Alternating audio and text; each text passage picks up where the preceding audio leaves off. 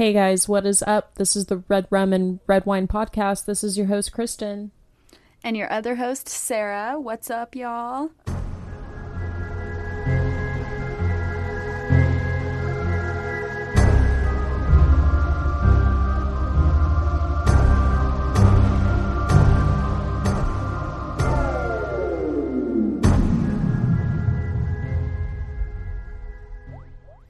Welcome back if you're a previous returning listener, and welcome if this is your first episode with us. Thank you.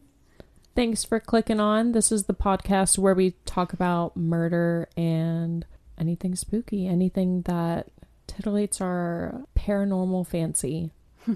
Tantalizes our tickle spots. Exactly. Tickles us all in the right spots. Ew. Oh, what are you drinking to make us so cringe today? I am drinking it's a beer called Union Jack IPA by Firestone Walker. Whoop whoop. Ooh, I do not miss IPAs. Yeah, I mean, I don't see myself phasing out of them anytime soon, but I'm sure I will one day. After I had a baby, just couldn't do it. But couldn't do the gasoline vibes. Couldn't do the gasoline bitter tingling in the back of my throat. It was not my jam. I was like, holy shit, did I actually used to drink this and brag about this in bars? Yes, you did. I was one of those girls, yes. What are you drinking? I'm being real boring tonight, and I am having some chamomile lavender tea. Oh, how lovely. How lovely. My son's trying to kill me and pass whatever his little daycare brought on to him, so gonna take it easy tonight. I'm just gonna sit back and watch you run the show. Yeah, some nights you just gotta take it easy. Mm-hmm. All right, well, let's just get into it. So, but wait, before we get into it, we're so stinking nervous that we're forgetting it. I really don't want to think about it either. This Saturday, we will be... Oh, God. Oh, I'm cringing already. We will be... So this Saturday, the 15th, Kristen and I will be appearing as guests on a podcast called A Tilted World. It's a live stream podcast by a friend. His name is Derek Tilt, the host, and we will be appearing as guests to talk about our show and chat a little bit. So we're very nervous because of the live stream aspect. We record our episodes and then re-record them and then re-record them and then post them. So this is going to be interesting. But we are very excited and it's going to be a good time.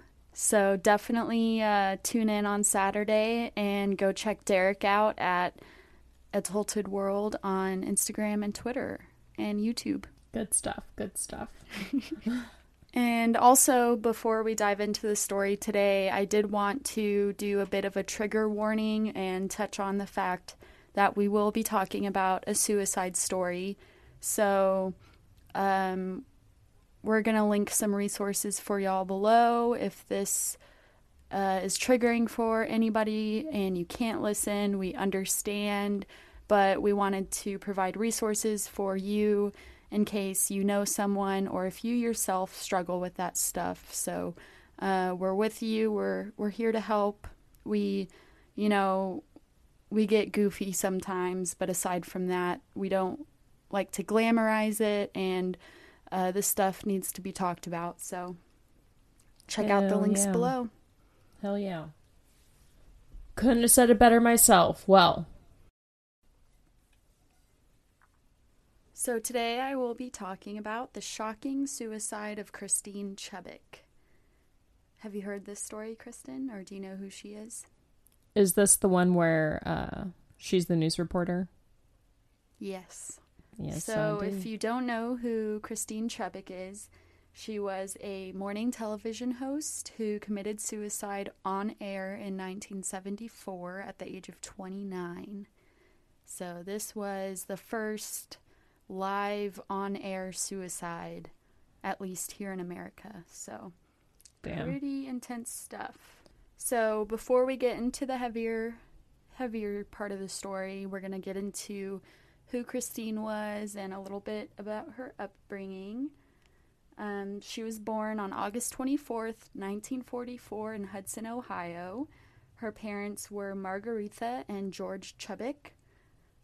We talk a little, or we mention more of Margaretha throughout this story, and she went by Peg most of the time, so I'm going to be calling her Peg. It's easier to say, and she went by that most of the time, so. Christine had 2 siblings, a younger brother, Greg, and an older brother, Tim. So she was a sandwich child. I can only imagine being the middle child between a female between 2 boys. Sounds awful. No. Over here in Texas, I'm an only child, but when I go over to South Carolina, I'm the second oldest out of 5. So. Ooh. Yeah.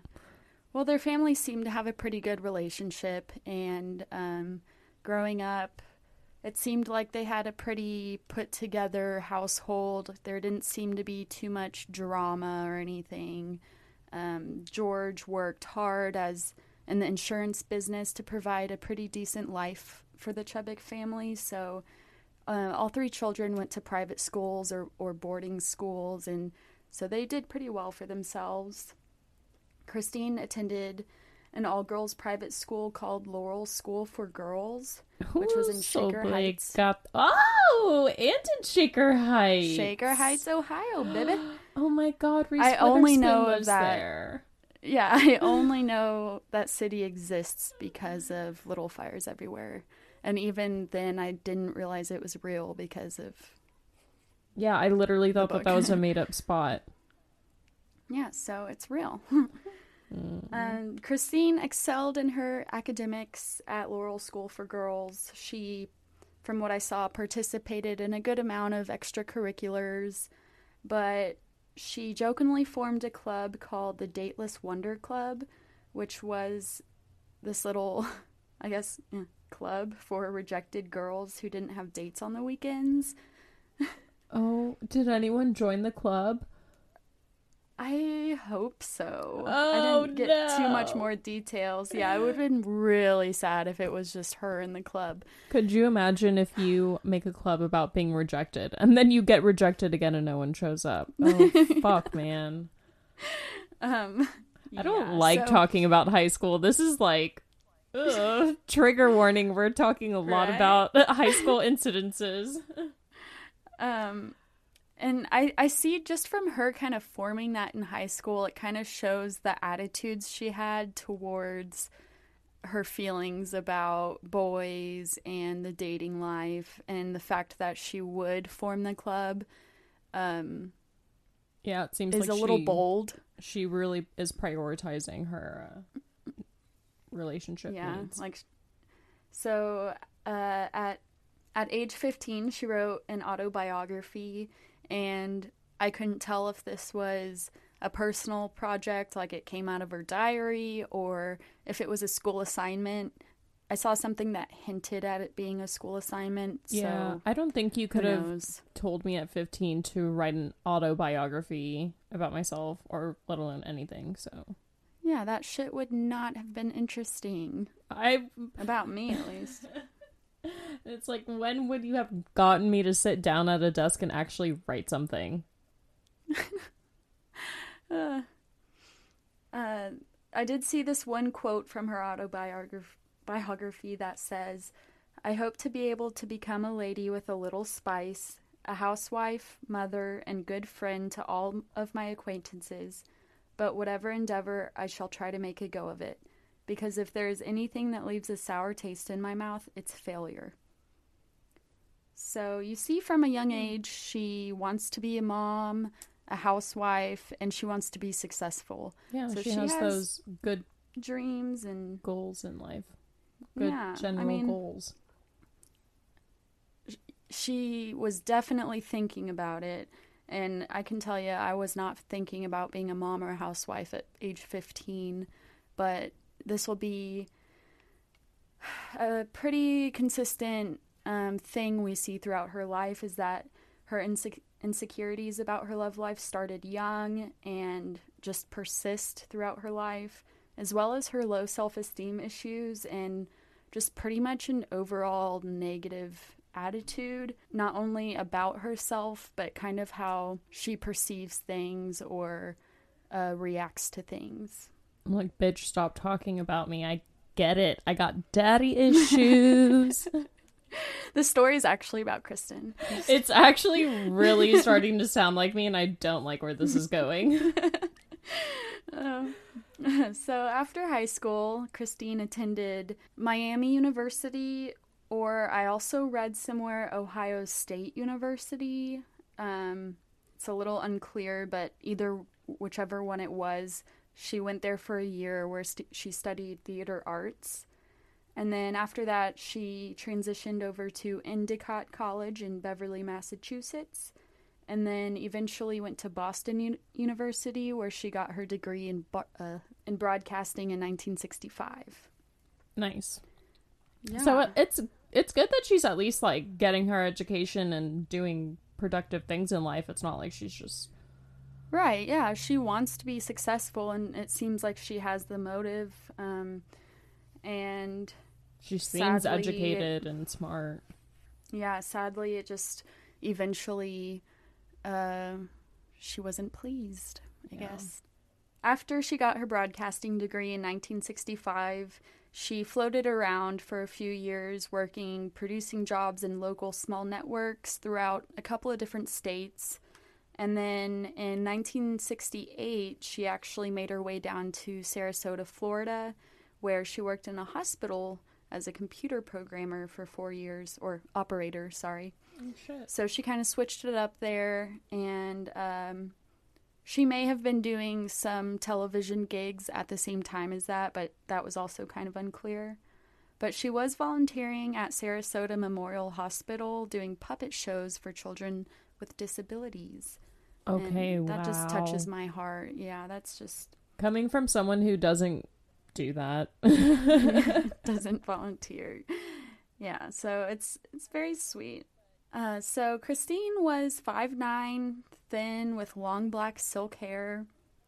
Her mom said when she walked into a room, she would make everyone's head turn, although she didn't really attract much attention in the form of love interests.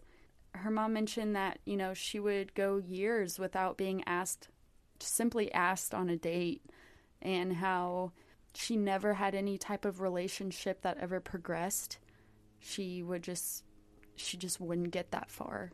Yeah, and I mean, I've seen a photo of her, so she's a pretty girl, but it's just a really, like, unfortunate part of life that, like, looks are not enough, unfortunately. Yeah, I mean, you can look the way that you want to, or that people perceive as pretty. You can be successful, but you can still just have that hole in you that's eating at you that is telling you that it's not enough, or that you're not enough. Yeah, I mean, like, look at fucking Beyonce. Bitch has everything. And it happened. She had an infidelity in her relationship. And it's just like Mark Lopez, J-Lo's ex-husband, was like freaking married to Miss United States. His last name isn't Lopez. Oh. You know what? Feminism. I don't care. Like, that's her last name. She's always kept it. Mark Anthony. Yeah, I know. Yeah, Mark Anthony. I was like, I know who you're talking about.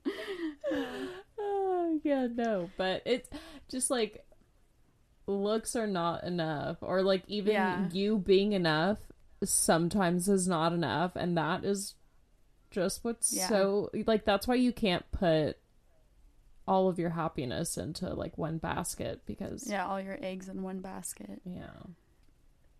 So Christine's social circle was small. She didn't really ever have any super close friends, and like I mentioned, was lacking in the her love life. Never had any major serious relationships. So she considered her mom and her brothers to be her best friends, actually. And Peg said that Christine struggled with depression for most of her life. She was seeing a therapist pretty much until she died. And I remember reading something that one of her brothers said, a childhood memory that they were talking about, and he just mentioned that from a young age, he knew that they weren't going to have Christine in their life very long and that they needed to take care of her and just treat her kind of preciously. Oh. So he had this gut instinct that they weren't going to have her very long, and I think that's pretty crazy. Did he go into detail of him thinking like it was going to be because of suicide, or did he think it was just going to be like... No, because he was like 12 when I'm pretty sure it was Tim, the older brother, he was talking about this memory he had with Greg. And so Tim was like a preteen, and Greg, since he was the youngest child, he was even younger. And he just talked about how they were all doing something, hanging out, and he looked over to Greg and was like, we're not going to have her very long. We need to take care of her, you know? So just being that young and realizing that something is off with your sister, not necessarily connecting it with depression or suicide, just knowing something's off and having that gut feeling is insane to me. Shit, man. And the family put her in therapy, were you saying? Like, it's... Yes, I don't know how young she was when she started therapy, but she was seeing a psychiatrist in her adult life pretty much until she died. Did they diagnose her with anything? I mean, other than, like, depression, obviously, but... Yeah, no, the only really diagnosis we get is depression and loneliness. But her brother Greg made a comment in one of the sources saying that he thought she was bipolar. Yeah. So there's a little bit of that... And we'll see maybe with how she acts throughout the story. There's a little bit of back and forth of how she wants her life to be, who she wants to be, but she's not exactly acting on it as one would think. You know, she wants a boyfriend, but she turns down men or tells them to date her coworker or stuff like that. So... Yeah, almost like she's complaining about her life, but at the same time, she's making those complaints for herself. Right.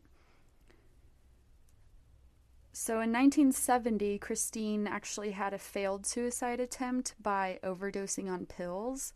And this seems to be one of the reasons why she moved into her family vacation home in Siesta Key, Florida, which is right next to Sarasota. So it seems like she kind of moved there to have a fresh start. Oh my God. Wait, so sorry, pause. Isn't that an MTV show, Siesta Keys? I think it is, because I saw it advertised the other day, and I think it might be one of those older ones that's getting brought back, kind of like the Hills one. Damn, yeah, that would be a nice place to go then, I bet. I can't imagine. I know, I saw that commercial and I was like, Siesta Key. Siesta Key. Holy crap. One of the girls that I guess is on the show, I don't know, she went viral on TikTok because her boyfriend had sent her a photo of his bed and was like, oh, I miss you, baby. And then he sent it to her phone. Well, it was like a live photo. And when she clicked on it, like a second in, this girl, not her, obviously, falls onto the bed. Like, they're about to go. Oh my God. Idiot. Guys are so dumb. It's okay. Let them be dumb. I love how we catch them. Yeah. Do it to yourselves. Oh, God. Sorry. Okay. Moving on. It's all right. So Siesta Key is a small barrier island on the west coast of Florida, right across from Sarasota. It sits on the Gulf of Mexico, and it has a bohemian vibe to it. And because it's kind of, Sarasota is more metropolitan, more of a city kind of. And so it's been described that Siesta Key is just a little more hippie, a little bit more bohemian. Like and where it's known we would go. Right, yeah. and it's also known for its sandy beaches. I miss the beach. Fun fact. So much. Me too. Well, fun fact, TripAdvisor ranked Siesta Key the #1 beach in the U.S. in 2020, so maybe we should go check it out. Let's go to Siesta Keys and to the beach. To the sandy beaches. I just need a beach so bad. Yeah. A bitch needs a beach. Bitch needs a beach. Isn't Florida a little kooky too? We could... A little kooky. A lot of kooky. I think that that guy that I was telling you, he faked his death for like 20 years because he thought he had a drug charge. He's from Florida. Oh, of course. Yeah. So a few years or shortly after Christine moved into her family vacation home in Siesta Key, her mother, Peg, joined her. Peg ended up getting divorced from George, or they got a divorce. So Peg moves on in with Christine, and then younger brother Greg moves in. I think they had kind of a guest house situation in the back of the cottage, and that's where Greg was living, but he got engaged and moved out. So congrats to Greg on that engagement. Good for him. After Greg moved out, older brother Tim moved in, and Tim was actually an interior designer, and he helped redecorate the home, including Christine's bedroom, which, interestingly enough, was described to have looked more like a teenager or young girl's room. It was, it's kind of odd. It was painted with a yellow and white checkered pattern, and she had frilly curtains on her bed. So that kind of speaks also to what her mindset could have been like. Yeah, I can't say shit because I'm literally staring at my high school aqua blue walls, but I do think it's weird that she wouldn't at least like want to change it, because I'm looking at this and I'm like, I need it black. Yeah, well, she had it decorated that way on purpose as a that's so sad. 27, or she was in her upper 20s. Mid to late 20s. Yeah. Fuck, our age. I know, I was like, oh god. Well, where's the alcohol? I need a fucking drink after that. But that's so sad though. I feel like her family is really, seems like they're close to one another, like a really good family unit. Right. She was in her mid to upper 20s, living with her mom and sibling. Nothing wrong with living with your parents, of course, but from an outsider, most would be like, oh, that's not really usual for people of their age. But Peg actually compared it to like living in a family commune or compound in one of the articles, but she described that it worked for them and they really liked it, so who cares, Yeah, it seems like they get along really good. Yeah. Apparently they were really close, and throughout her life, they really tried being there for her. Yeah. And so something else that's pretty interesting about Christine is that she was a virgin, and yeah, that'll do it in the dating department in your mid to late 20s. Yeah, and it really fed her insecurities about being lonely, I think. Yeah. And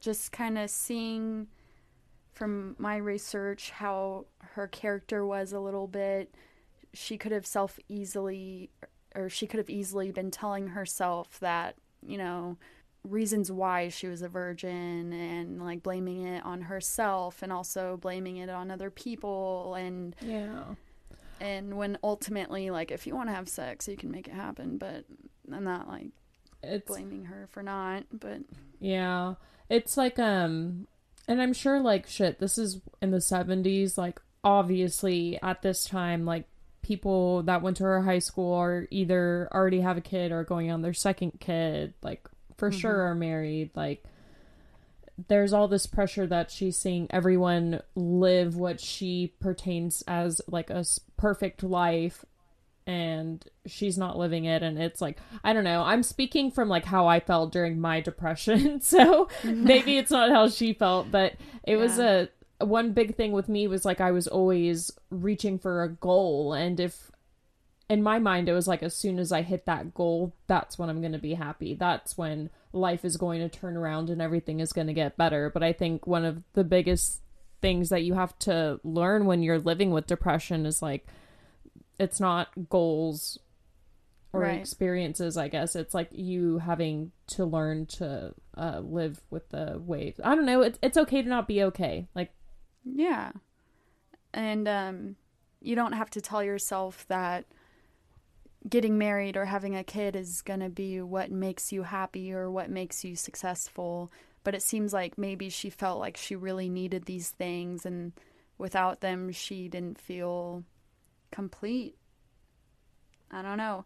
Her yeah. mom said, I just sorry. no, you're good. I just don't think if whatever whatever she was saying or whatever she was comparing it to, I feel like maybe a reason why she was pushing it away is maybe like one of the reasons she knew is if she were to have gotten it, like she would have still been sad.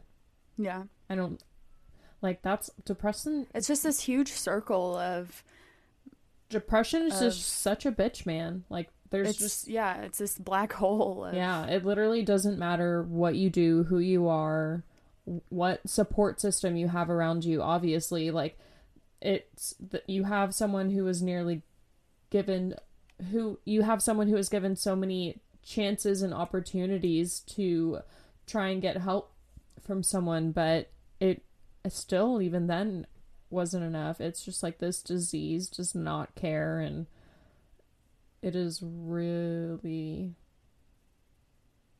fucking dangerous. yeah. We have a quote from Peg here. She said about Christine, no close friends, no romantic attachments or prospects of any.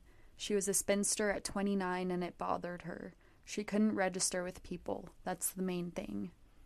So we do see that her being a virgin really bothered Christine, and her mom obviously recognized that Christine had some problems connecting with people and building those relationships, and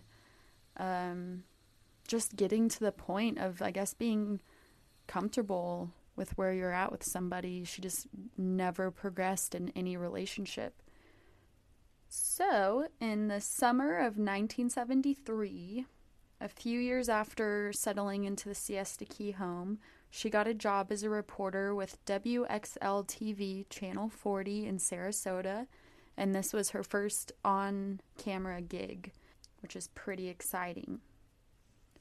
She was pretty good at reporting, and she was passionate about her work, so she was later given a hosting spot on a morning talk show within this station, and this is called Suncoast Digest. So Suncoast Digest was a Monday through Friday 9:30 a.m. talk show. It covered local community affairs, such as people and activities, as well as social and environmental concerns. Mm-hmm. So really just, she was going out into the community, interviewing people, doing stories on just things that are happening within Sarasota. She loved it. She took it very seriously.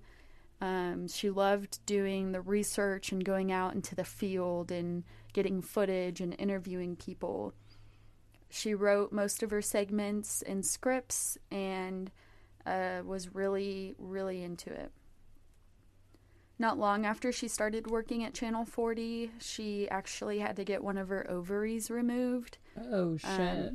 Yeah, I guess she was just having some cramps, some pains down there, and she went to get it checked out, and one of her right ovary was showing, I guess, signs of cancer. So she went to the doctor in time to where if they removed it, she wouldn't really it wouldn't spread, or she wouldn't be affected in any other way besides ruining her prospects of having kids. Yeah, and I doubt that she was happy about that. Right. So the doctor told her after her surgery or during the process that if you want to have kids, do it as soon as possible, because the longer you wait, the older you get, your chances decrease heavily. And I'm sure this was devastating for her because, like I mentioned, she wanted to be a housewife and a mom, and she still has no boyfriend and is still a virgin. So, damn, dude. she Yeah. probably felt defeated on that one. Yeah. I can't.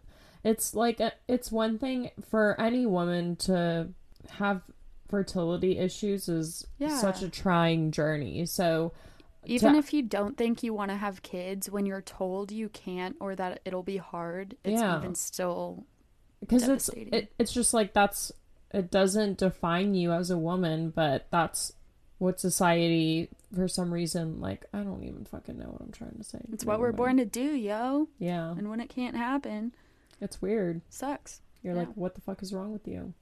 But nothing is wrong with you. Right. But yeah, to add a You were born this way. yeah. To add a That was Lady mental Gaga, right? oh god. Beautiful, I know. So beautiful. Sir, sorry. Sarah, can I have your autograph? Somebody, like, I've been out in public before where someone said sir and I thought they were saying my name. It's happened more than once. It's embarrassing. I've had people actually like call me sir. Like, no, it's ma'am. I know I don't have makeup on. Fuck you, but So after working at Channel 40 for a while, Christine did make a couple of work friends who she still wasn't super close to, but this was the closest she really got to having friends. So from, my research, I read that she would confide in coworkers occasionally, and she would go to work parties or work events, but she wouldn't really hang out with people one-on-one. But there were a few people at this station she got close with like a camera woman and one of the night editors. So that was pretty much the closest she got to really having friends. Her coworkers described her as confident but also insecure, hardworking, with a morbid sense of humor, and a mysterious personality, but also as kind of manly, like the way she would carry herself and talk sometimes just wasn't super feminine.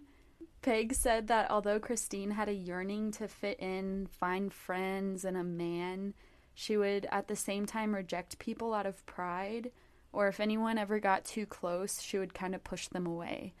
So, like we were talking about earlier, is like she wanted all these things, but she was her own worst enemy at certain points where she wouldn't give people a chance or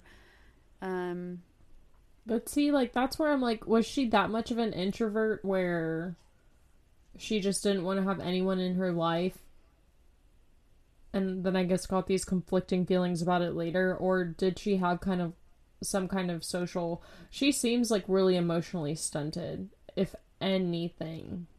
I can see that for sure with her bedroom being how it was and her what seems to be an inability to Form or hold a relationship. build relationships.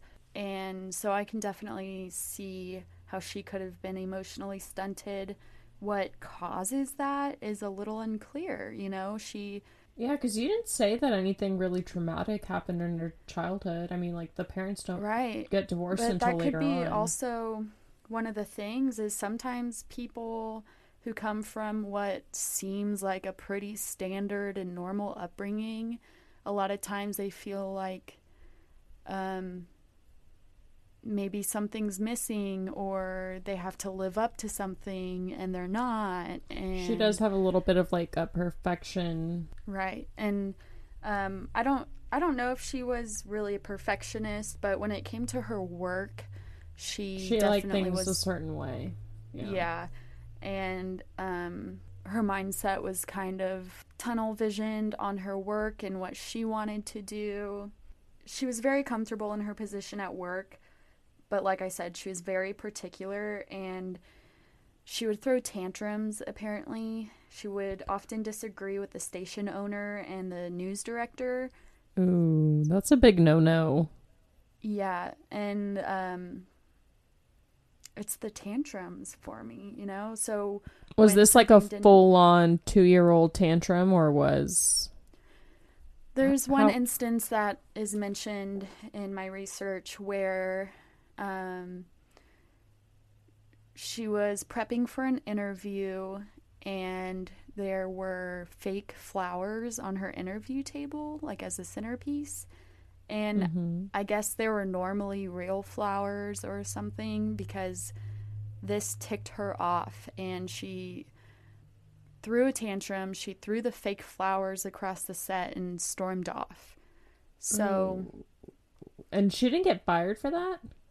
No, because I guess people kind of knew it's like the her 70s, I guess. I don't know. and how she acted. Yeah, I guess, I don't know, her coworkers probably noticed that she was just a certain way, and that was just Christine. So it's kind of like the Stand By effect. Is that the one? Is that the right one? Bystander. When you're in like large groups, you're just kind of like, that's okay.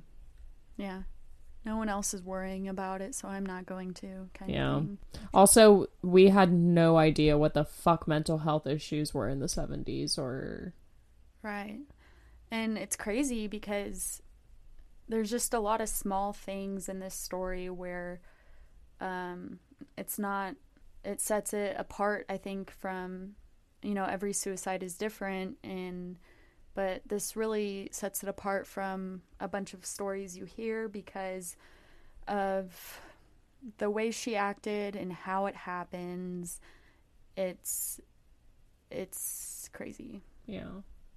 I shouldn't say crazy, but it's like, what do you call it without offending mental health?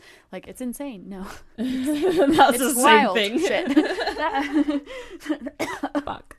So Suncoast Digest usually reached a pretty small audience, which was around 500 or fewer views most mornings. So in a fight to gain a wider audience, the station director wanted to start doing more coverage on crime and violence because other stations that portrayed those kind of stories had better ratings. And Christine jokingly called this kind of coverage blood and guts. And she definitely was not a fan of the station going that way or that direction, because she was totally into her fluffy stories about the community and the environment. Yeah, helping the people out. Yeah. No, bring the weirdos on. I want to see some blood and guts, man. Give me some gore. Give me the rock and rollin' gore.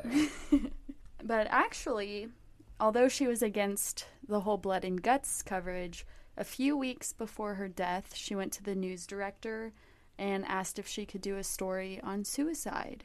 So the director was like, sure, go ahead, you know, go for it. Oh, if it bleeds, it leads, baby. Fuck, man, no one... I know. I mean, I guess, like, we know what happens, but that doesn't seem like a good idea to do. Right. Well, I guess the news director probably wasn't caring about seeing any kind of red flags, or... He didn't give a shit about what was going on. He kind of seemed like he was just lives. like, all right, if Christine's happy, then just let her do what she wants to do, as long as she's not throwing tantrums or whatever. Yeah. So, as a part of her research for this suicide story, she went to the police station and talked with an officer about suicide methods. The officer told her that a gun would be one of the more efficient ways or methods to kill yourself. He also described what kind of gun would work best. And he also showed her what area of the head to point to with the gun before pulling the trigger. Okay, maybe don't give this information out to, like, to someone who's going to share this with the general public. I know. Because she's just going to... either whatever. Oh, I mean, he was probably just... It's the 70s. He probably was just like, man, this girl's in here, let me show off. I don't know. He was high on the supply, probably. High on the fucking supply. Fuck. So... That is so bad. Yeah. Well, Christine ends up buying the said gun that the officer recommended as a suicide method, or the type of gun, which was a .38 caliber Smith & Wesson revolver. After buying the gun, at some point she admitted to buying the gun to the night editor at the station, Robert Smith, who I mentioned earlier kind of being one of her closer coworkers she would chat with and confide in, and she told him she bought a gun and apparently made a joke about it, and he thought it was really weird, so he changed the subject. But so he asked what she bought the gun for, and she apparently said, well, I thought it would be a nifty idea if I went on the air live and just blew myself away.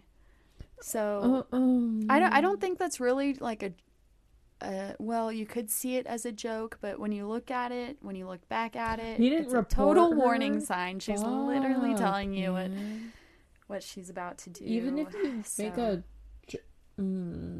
you have a gun for real, like you don't make a joke like that. Yeah, and they described her as having a morbid sense of humor, but once someone says, like, I bought a gun and this is what I might do with it. Yeah. It's one thing to, like, say it and humorous. Not have a gun, because that's not funny, but I guess maybe in your mind you could pass it off as funny, but to actually have a gun and then say that you're going to do that, like, no, I'm probably going to call the cops on you.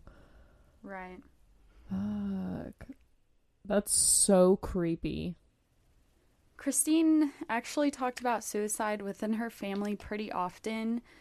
It was a open topic, and I think that's why their family felt so close, is because they discussed stuff like that. And she brought up suicide to a few different coworkers in the time leading up to her death. But no one fucking did anything about that? Right.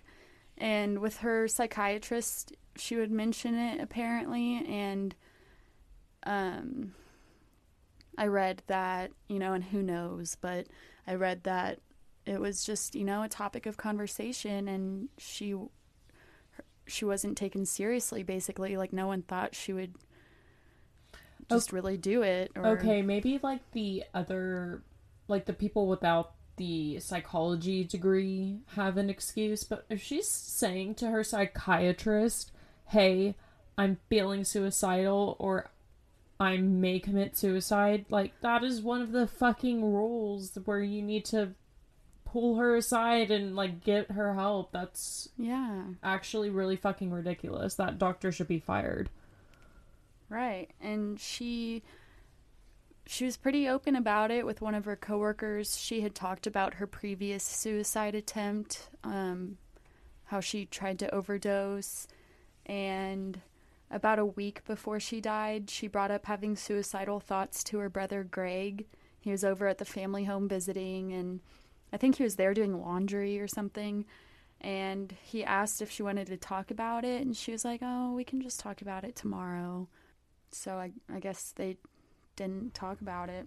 And on the night of July 14th, which was the night before of Christine's death, she got into an argument with the news director. One of her stories got cut for a shootout video, and she was not having it. So they got in an argument, and this very well could have been the last straw for her, just the tip of the iceberg, you know?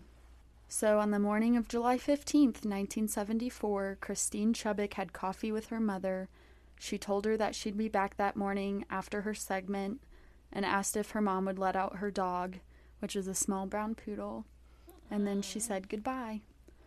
She drove from her family home in Siesta Key to the station in Sarasota in her yellow Volkswagen Beetle, wearing a nice black and white dress, accompanied by her purse full of puppets. When she arrives at work, she tells the production operations manager that she's going to start out her daily segment with a couple of news stories, which is something she hadn't done before, but everyone trusted her professionalism because of how much she cared about her work, and they ran with it.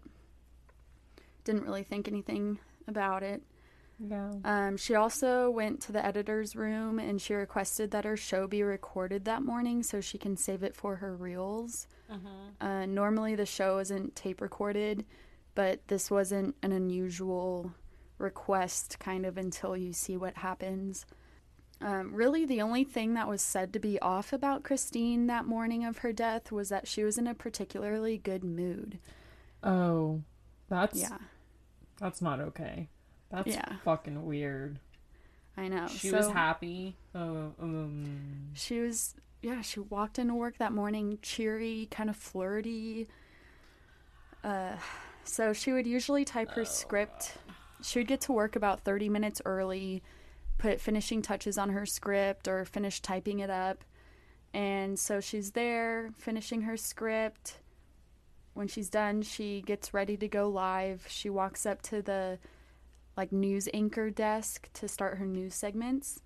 She places her denim purse of puppets below at her feet, and she goes on. So she starts with her segment with 3 national news stories, and she goes to tell a local story about a shooting that happened the night before, and a video clip was supposed to play for that video, but the film jammed and it wouldn't play. So the camera woman signaled to her that it wasn't going to play, and Christine just sat there and kept a super calm face and said, "It isn't going to roll."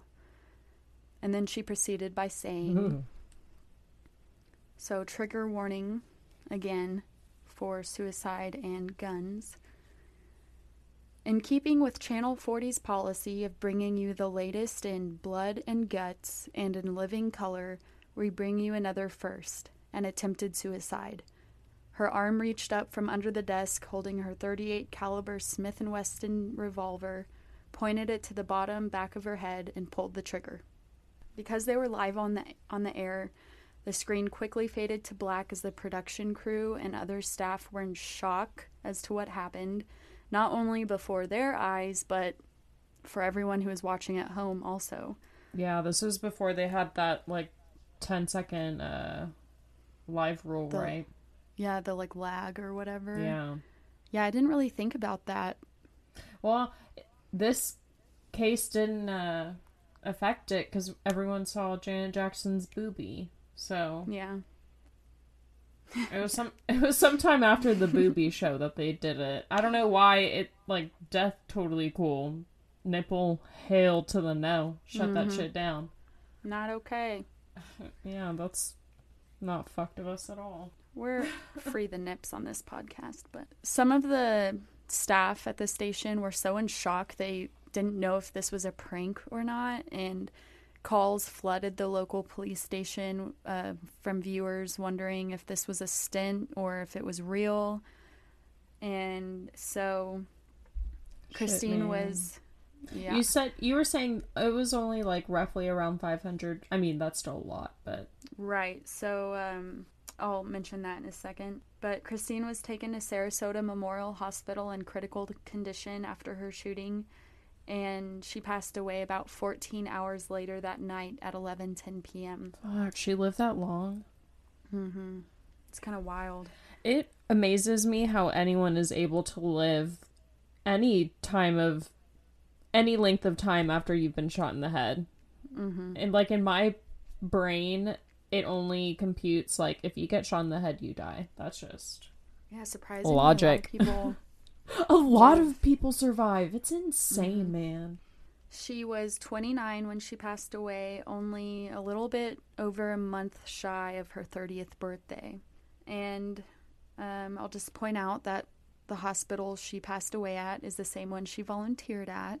So back at the station, Christine's bloody scripts were left on the desk, which is where she also left something interesting. So she didn't leave a suicide note or anything, but she hand wrote a news story about her suicide for another anchor to read on the air after her attempt. So it read something it described how it happened and how Christine was taken to the hospital in critical condition. And so I thought that's pretty interesting also. She took the time to write a news story on her own death It's just so weird how someone who has acted so introverted their entire life, had such a public moment like that. Right. And I that mean, is another thing about, the feelings she left people, like not only people she knew, she but fucked complete people up. strangers. She she kind of made it public business and brought others into it when And she was happy about it. she was in a good mood. Yeah, she was, I think, real fed up and just ready. I don't know. Fuck society. I mean, Mm-hmm. I get that feeling, but not that feeling. Right, yeah. Her purse of puppets was also found under the desk, which is where we, come to find out she had her gun hidden. Mm-hmm. And so I did mention earlier that the show could have anywhere from around 500 viewers on a morning, but that morning it said that only about 100 viewers may have been watching from home. Oh, okay. And yeah, so it must have been out of season or something. I don't know. It's like, in reality, that's still a lot of people to have traumatized, but I'm like, there is no bright side, but that's not as bad as it could have been. Right. It's also very unlikely that anyone else was tape recording the show that morning from home. So the recorded tape from the studio has become kind of like a holy grail of films involving death. Oh, I bet it would go for so much money. I was just watching some of that stuff for research. Yeah, because, there's people out there that really love that kind of dark web videos of death and all that crazy stuff. And it's rumored that the station owner, Robert Nelson, held on to it for safekeeping, and when he passed away, his widow apparently took it to a big name law firm for safekeeping. Why would it also give it to the family? Well, it's rumored that the family was given the tape, so we don't really know. There was a reenactment posted on YouTube some time ago, but it was quickly debunked. It just was quickly found to be fake.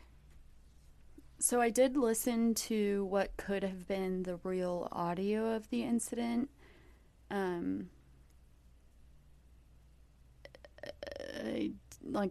really don't know if it could have been real, but it's said to be real, and it's pretty heavy listening to it. She just kind of calmly but quickly reads through her script before shooting herself, and there's almost no hesitation. Shit. It's crazy.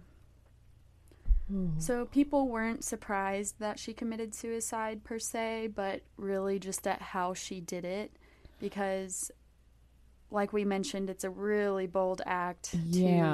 Especially, I hate to do this, but like, for a woman, especially doing it that way, like, totally against common woman suicide methods. Right. Well, she did try an overdose before and it didn't work. Yeah, so maybe true. She thought this time she should do it differently. And what was that?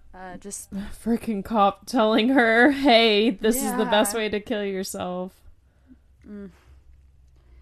Some say she did it for the attention she always yearned for, kind of like a look at me moment. Dude. Others say it was kind of an FU to the station for wanting blood and guts, kind of like a here you go, you wanted blood and guts.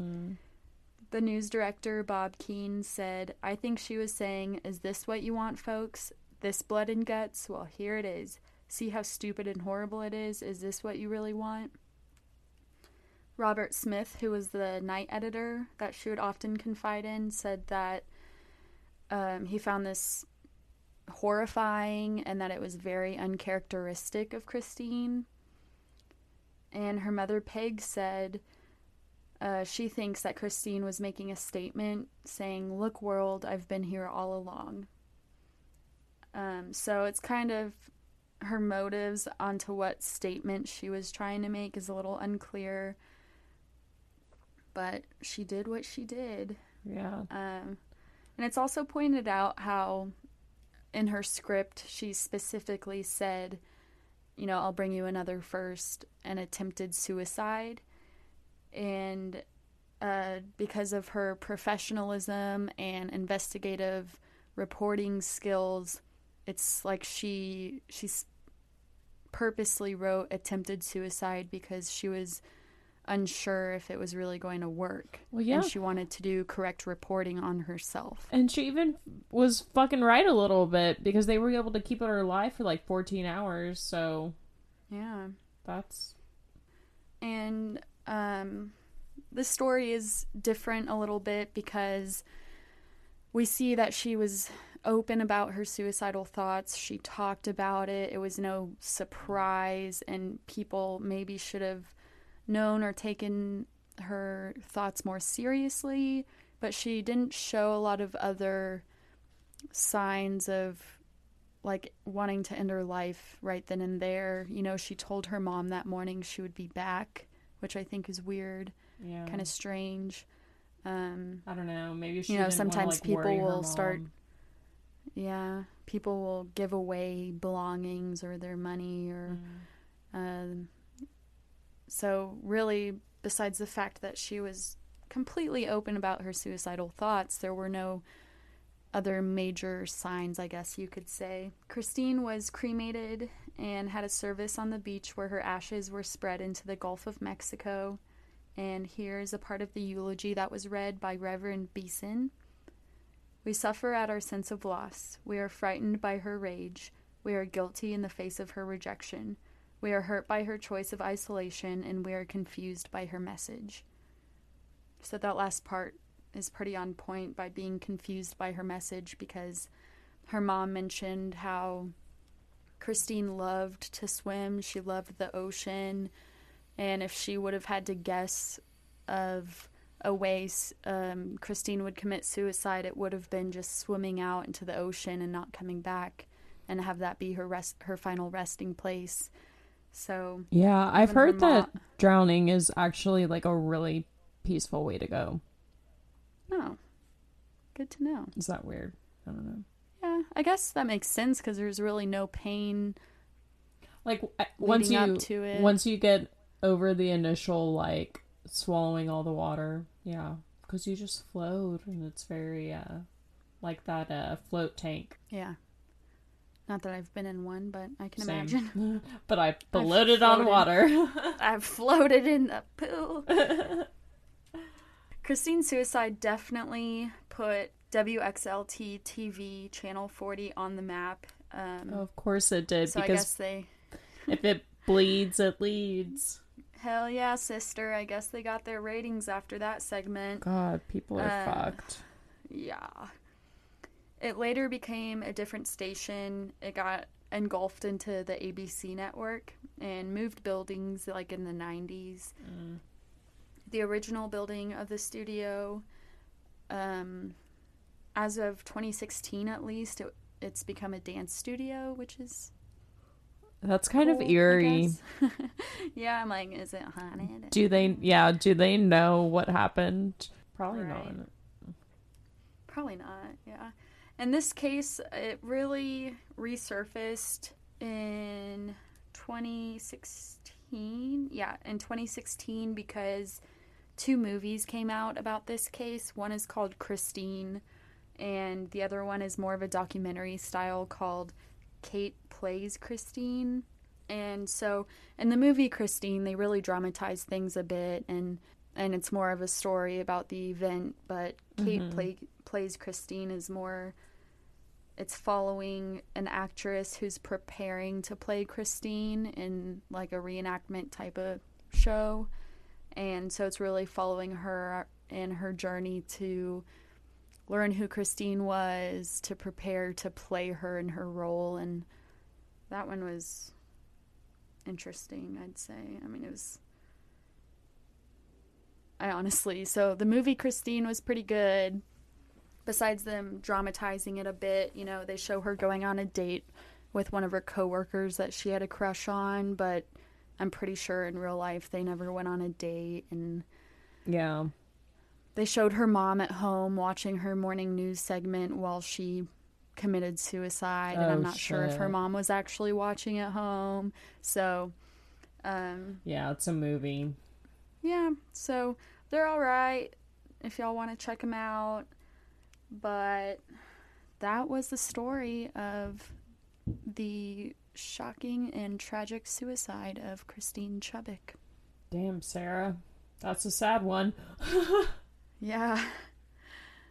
And it's tough because I really wanted to try and find some videos of Christine just on the news doing segments, you know, doing her normal stuff, like not her death video. But there's none out there. Because I just wanted to get more of a grasp on how she talked and kind of who she was, but it depends. Like, the family may have not wanted all of the stuff out there, but damn, that's a deep case. It's just extra hard because she had a really loving family, and it seems like she had a lot of opportunity to try and get help, and she was even seeing people, and it's just like, damn, yeah, this disease does not care. It's hard when you are going through something like that. So, and it sucks because, you know, the way she did it left her family and a lot of people in shock and with questions, and we try to figure out why or what happened, but then it just seems so judgmental, you know, and it's just like, yeah, man, I've been reading a lot of suicide cases where the people are like jumping off buildings and they'll land on someone else, and I'm like, oh yeah, fuck, man, that extra added layer of like, I mean, it's not like they meant to land on that person, but the world just wants to fuck us up a little bit harder today. Mm-hmm. Well, on a positive note, you couldn't have two weirder people talking to you than us, so. I don't know if that's a good thing or a bad thing. Has our awkwardness or cringeworthy stories or cringeworthy attitudes turned you away yet? Let's hope not. Or has it just drawn you in? Because we're just like you. So don't feel alone. Join our community. What's something positive? You're asking the wrong person. We would like to share that in a couple of weeks' time, 2 weeks' time, I, Sarah, will be driving to Texas to spend time with Kristen, so we will be providing an episode recorded live together. Not live streamed, but together. Yes, we'll pump out an extra episode that week or something like that, but it will be highly edited. Do not expect it to be live. Yeah. But yeah, thank you for that story. It was definitely a heavy one, but I think the heavy ones are always needed. Yeah, I mean, it's just Stories one of those things that exists, and need to talk about it, if not for our own entertainment, but to spread awareness also. Exactly, because not funk mental health. Fuck depression. Yes. Fuck mental health issues. And, you know, speaking of mental health issues and just taking care of yourself, self-care, dude. Self-care. Throughout this whole entire episode, Kristen has been doing face masks and her skincare routine and putting lotion on. So I have. You all do the same, okay? Yes, you do the same. Moisturize those elbows, bitches. Go put on a mask. Go get an extra big glass of wine. Just chill back and know that you're loved and that we love you. And until next time. Thank you for listening to Red Rum and Red Wine. Thank you. Bye.